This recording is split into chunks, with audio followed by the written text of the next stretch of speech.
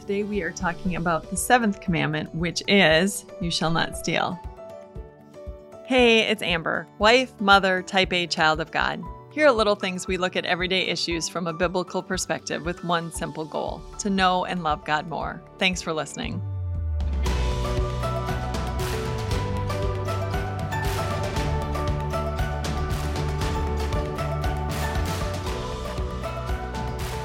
Before we get to the 10 Commandments, I want to remind you that Pastor Jeremy Maddock is also covering the 10 Commandments in his podcast, Bible Breath.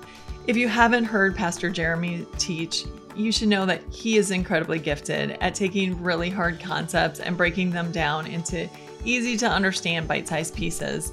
So it'll really add a lot to your study of the 10 Commandments if you listen to him. So just check out the episode notes and we'll put a link there to send you right on over.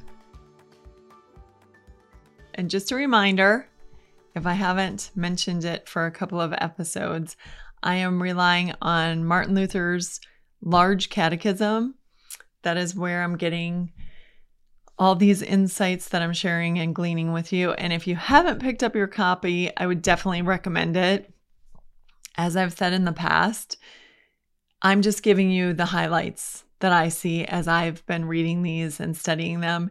You may pick up different insights. You may have other things hit you. It's much like reading the Bible. When I read the Bible on this certain day, this phrase or this verse really hits me as something that God is speaking to my heart. You could read the exact same phrase or section of scripture and something else hits you because God is speaking to you. It's a living, active word of God. And so, with Luther's Large Catechism, if you buy your own copy and work your way through these commandments, you may have different insights. Different things may stick out to you and make you stop and think, or there might be other things that you can do, changes you can make, little tweaks that you can make in your own life.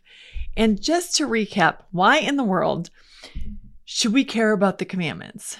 God doesn't give them to us because he's a mean, old, heartless God in heaven and wants to have us live a dreary life. Just the opposite. God gives us these commandments because they are the path of blessing. When we obey his commandments, it is the best route. These are to help us avoid the pitfalls and the mistakes that would lead us into sin and into consequences that could really hurt our family or our marriage or our community standing or what have you. And they're also meant to help us be godly people to others. So they're meant to help the world see that God's children live differently and that God is watching out for us by giving us these commands to live by. So they're not meant to be a burden. They're meant to be a blessing. And once we establish that and realize that, why do we obey them? Not because we're forced to. We obey them out of thankfulness to God because it is one way that we can show our love for him for all the things that he's done for us. So with that in mind, we're going to head into the seventh commandment, which says, you shall not steal. Now, most of us think of this as, a burglar coming into your house or a shoplifter just blatantly taking things off the shelf at a store. But Luther said it is so much more than that. And again, when I was reading Luther's description of how we can live out the seventh commandment, I kept thinking to myself, he was writing 500 years ago, but it very much feels like he was writing today. Not much has changed, and that's even what we read in the Bible. Solomon said there's nothing new under the sun. So what happened before keeps happening again. So how do we sin against this commandment? Well, we do it by not being a good employee, for one thing. So when we're at work and we're lazy, when we're idle, when we're not doing our job, or when we're not doing our job to the best of our ability, that is stealing from our employer. Because we're on the clock, we're getting paid by them to do a job, but we're not taking our job seriously. Taking company things or using company things for our own benefit. So going to work and using the copier at work, uses the paper that the company buys. It uses the ink that the company buys. If you do it with permission, it's one thing. But to just think, well, the company has lots of money and they won't miss 20 pages or, they owe me because I work here. That's a totally different thing. Again, this isn't just for employment though, because as I was going through this, I was thinking, this applies to me even as a Sunday school teacher. Because if I go to teach Sunday school, I don't get paid to teach Sunday school. But if I go to teach Sunday school and I don't prepare, so I just walk in totally cold. I haven't read the lesson. I haven't read commentaries. I haven't thought about it. I haven't prayed about it. I haven't asked for God for insights and examples. And I just walk into class. I'm really robbing the children of the opportunity to learn the Word of God.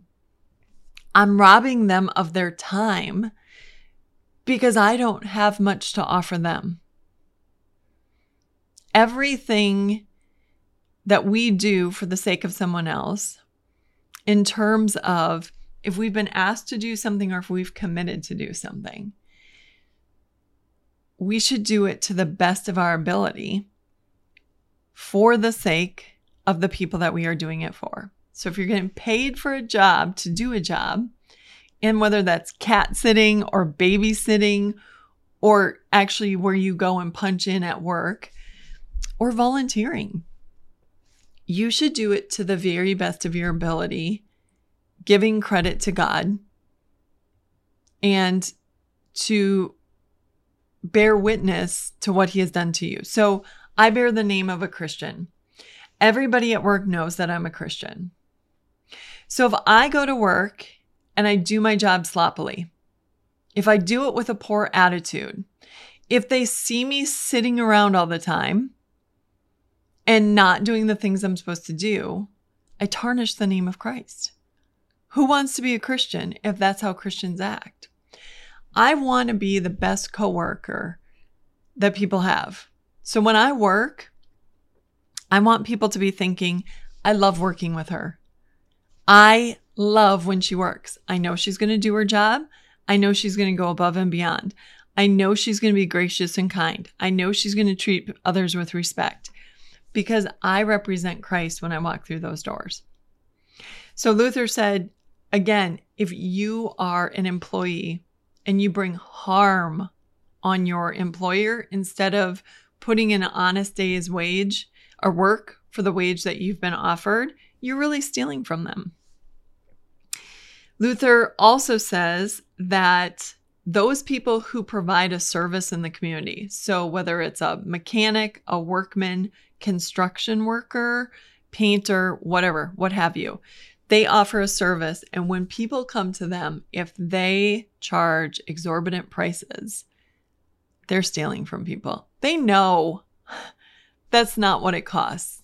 They know that to perform that function in the community or whatever, a fair wage would be X, Y, or Z. And yet they are charging infinitely more. And Luther says that's stealing. That's really robbing people for their own sake. He's also talks about those businessmen who own large companies and how they make their products, again, with super high prices. He said the men who sit at home and dream of ways to make money off of people are really robbing communities. And, it's so easy to become sinister, right? And think that all these big companies, whatever they are, I'm not going to name them off, but all the big companies, they're just out to get us. They profit off of people. They don't have our best interest in mind. But one of the things that Luther said that should bring us comfort is these people and the ways that they work doesn't escape God. He sees when they take advantage of the little guy, and God will take care of us even if they are working their hardest to rip us off. So that should give us a lot of comfort to know God sees. So yeah, whether it's the gas companies that charge way too much, or the grocery stores, or the food producers, or whoever, look, complaining doesn't do any good. And this is what I have told so many people, because for the last, year and a half, whatever, we've had pretty decent inflation rates, right? And we can get really, out of sorts about how crazy the prices are. Or we can just choose to say, God promises to provide our daily bread. So, you know what? Yeah, eggs might cost a little more right now, but I'm not going to worry about it because I still have enough money in my bank account to buy eggs. So it is what it is. I'm going to do what I have to do. I'm going to depend on God for my daily bread. And then I'm going to leave the rest to him. And again, Luther really comforts us in saying that if these men who sit in their houses and dream up ways to steal from the common man get away with what they're doing, God sees. Now, I want to talk about one other way that we can steal. And Luther didn't bring this up, but when I was reading his chapter, I couldn't help but think of the passage from Malachi 3. I'm going to read it for you. It begins at verse 8, and I'm going to read through 10. God said this, "Will a mere mortal rob God? Yet you rob me."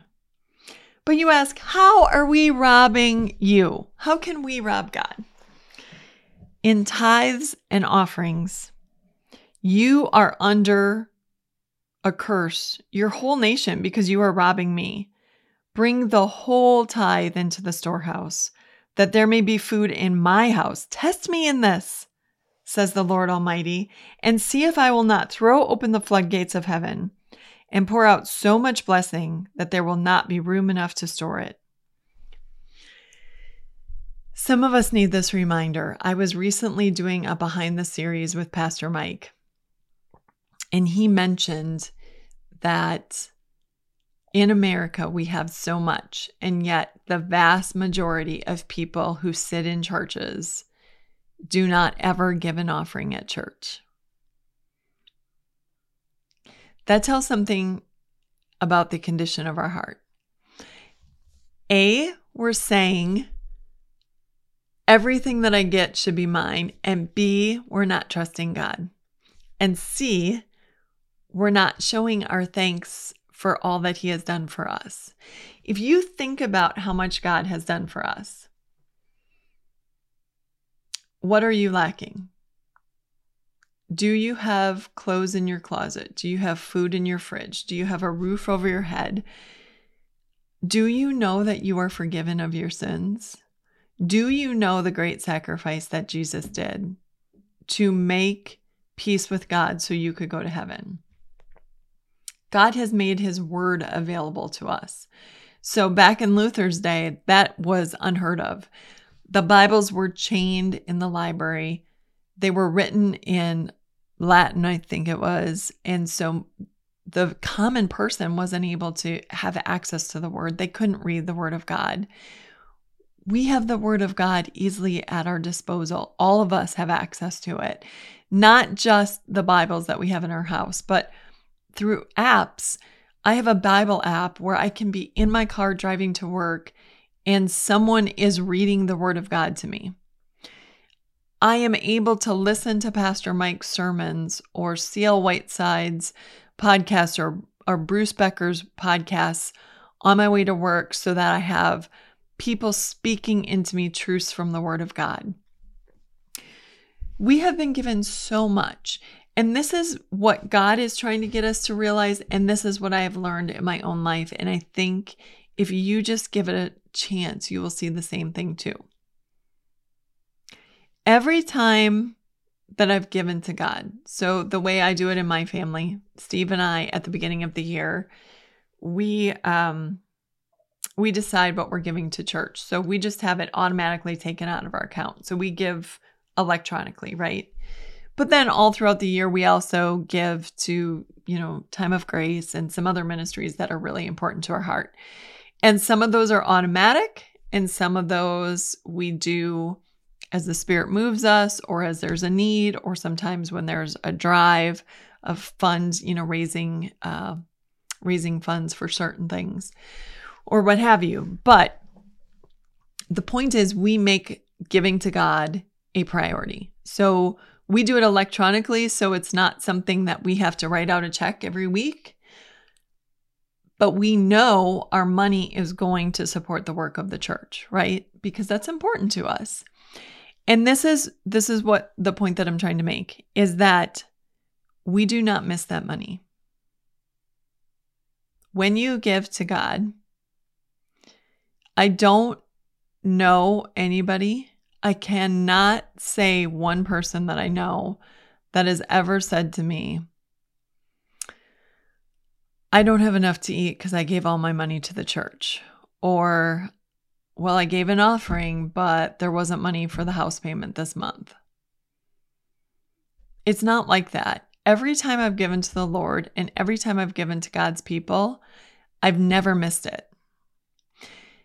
There are many, many times that I have regret missing the opportunities to do things for God's people.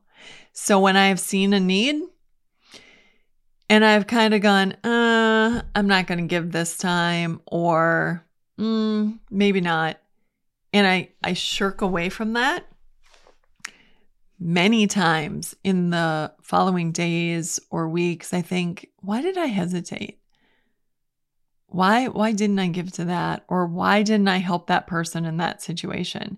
That's where the regret has come in. Never, ever have I written a check or donated money to whatever of God's people, whatever ministry, and in the days, weeks, or months later gone, probably shouldn't have done that. Never once. Can't think of one time in 27 years of marriage that that's occurred. And that should be inspiration for you. God says, test me in this. And throughout the Bible, he doesn't tell us to test him in anything else. He doesn't say, test me and see if you can trust me. Raise your hand and shake your hand against me and say, God, if you don't work things out this way. He doesn't say that. But when it comes to giving to God, he says we rob him if we're not giving to him. And that should really make us sit up and take this seriously. That we're stealing from God if we are not giving to his kingdom work. Okay, point made. Luther ends this part of the catechism by saying, look, there's a positive and a negative to every commandment. So when Luther says the commandments that God gave to Moses, he does that. He explains it and he says, don't do this. But then he also says, this is what you should do instead. And what he says for the positive reinforcement, what we should be doing is making sure that our neighbors are able to keep their possessions. This is really about treating people fairly, not overcharging them. Look, God will provide for you. And he sees when you put in an honest day's work and the paycheck that you get and you think, okay, I have this need coming up and I don't know how to make it happen. He sees that. He knows you could swindle people, but you're not. You're doing it honestly. Just go to God with your needs and see how he doesn't work it out. I just had a conversation with a friend 2 days ago. We were sitting down for supper. It's a friend I don't get to see very often. She lives in a different state. And I went and was able to spend some time with her. And we were marveling at the different times in our life that a need has come up, a legitimate need, not a frivolous one. And how we have gone to God and said, I'm not sure how to make this work, or this is what's coming up. And I know that this is going to be X amount of money. And I don't know what to do about this. And the ways that God has worked it out things that we would have never expected. Sometimes it happens as a job that he gives to us, an extra job for both of us that happened at different points in our life. I needed to pay more for tuition for my kids to go to a private school. I didn't know how I was going to do it. And God gave me a job. And at the end of the year, when I looked at how much I had made, it was exactly the amount that the tuition was for my kids. It was crazy. And this friend had a similar situation where she had something that she presented to God. And she's like, I'd like to do this, but I'm going to need the money. And this job came along that she could do, and it was exactly what she needed at exactly the right time. So when we do things honestly, and when we really legitimately have a need, instead of looking for a way to swindle someone, or instead of going and buying a lottery ticket and putting your hope there, it's a much better thing to go to God, present your request, present your need. He's your Heavenly Father. If you don't have kids, I wish that you could see my husband when my children come to him for anything. We ended up buying a snowmobile this year. I bought a snowmobile. I didn't really want to buy a snowmobile, but my husband can't say no to my children. When my children come to him and say, Dad, I would love to have this so we could all go snowmobiling together, my husband just melts and has a hard time saying no. And then he gets his wife in the car and takes her along. And the next thing I know, I'm writing out a check for a snowmobile that I didn't even think I wanted or needed. And that's to say, my husband has a terrible time saying no to his children who he loves. And your Heavenly Father, when you go to him and say, God, help me out here, he loves to lavish his children with blessing. And a snowmobile is a frivolous thing. When you have a legitimate need, how much more does your Heavenly Father want to lavish those blessings on you? Something to think about. This has been Little Things, because in God's kingdom, the little things are the big things.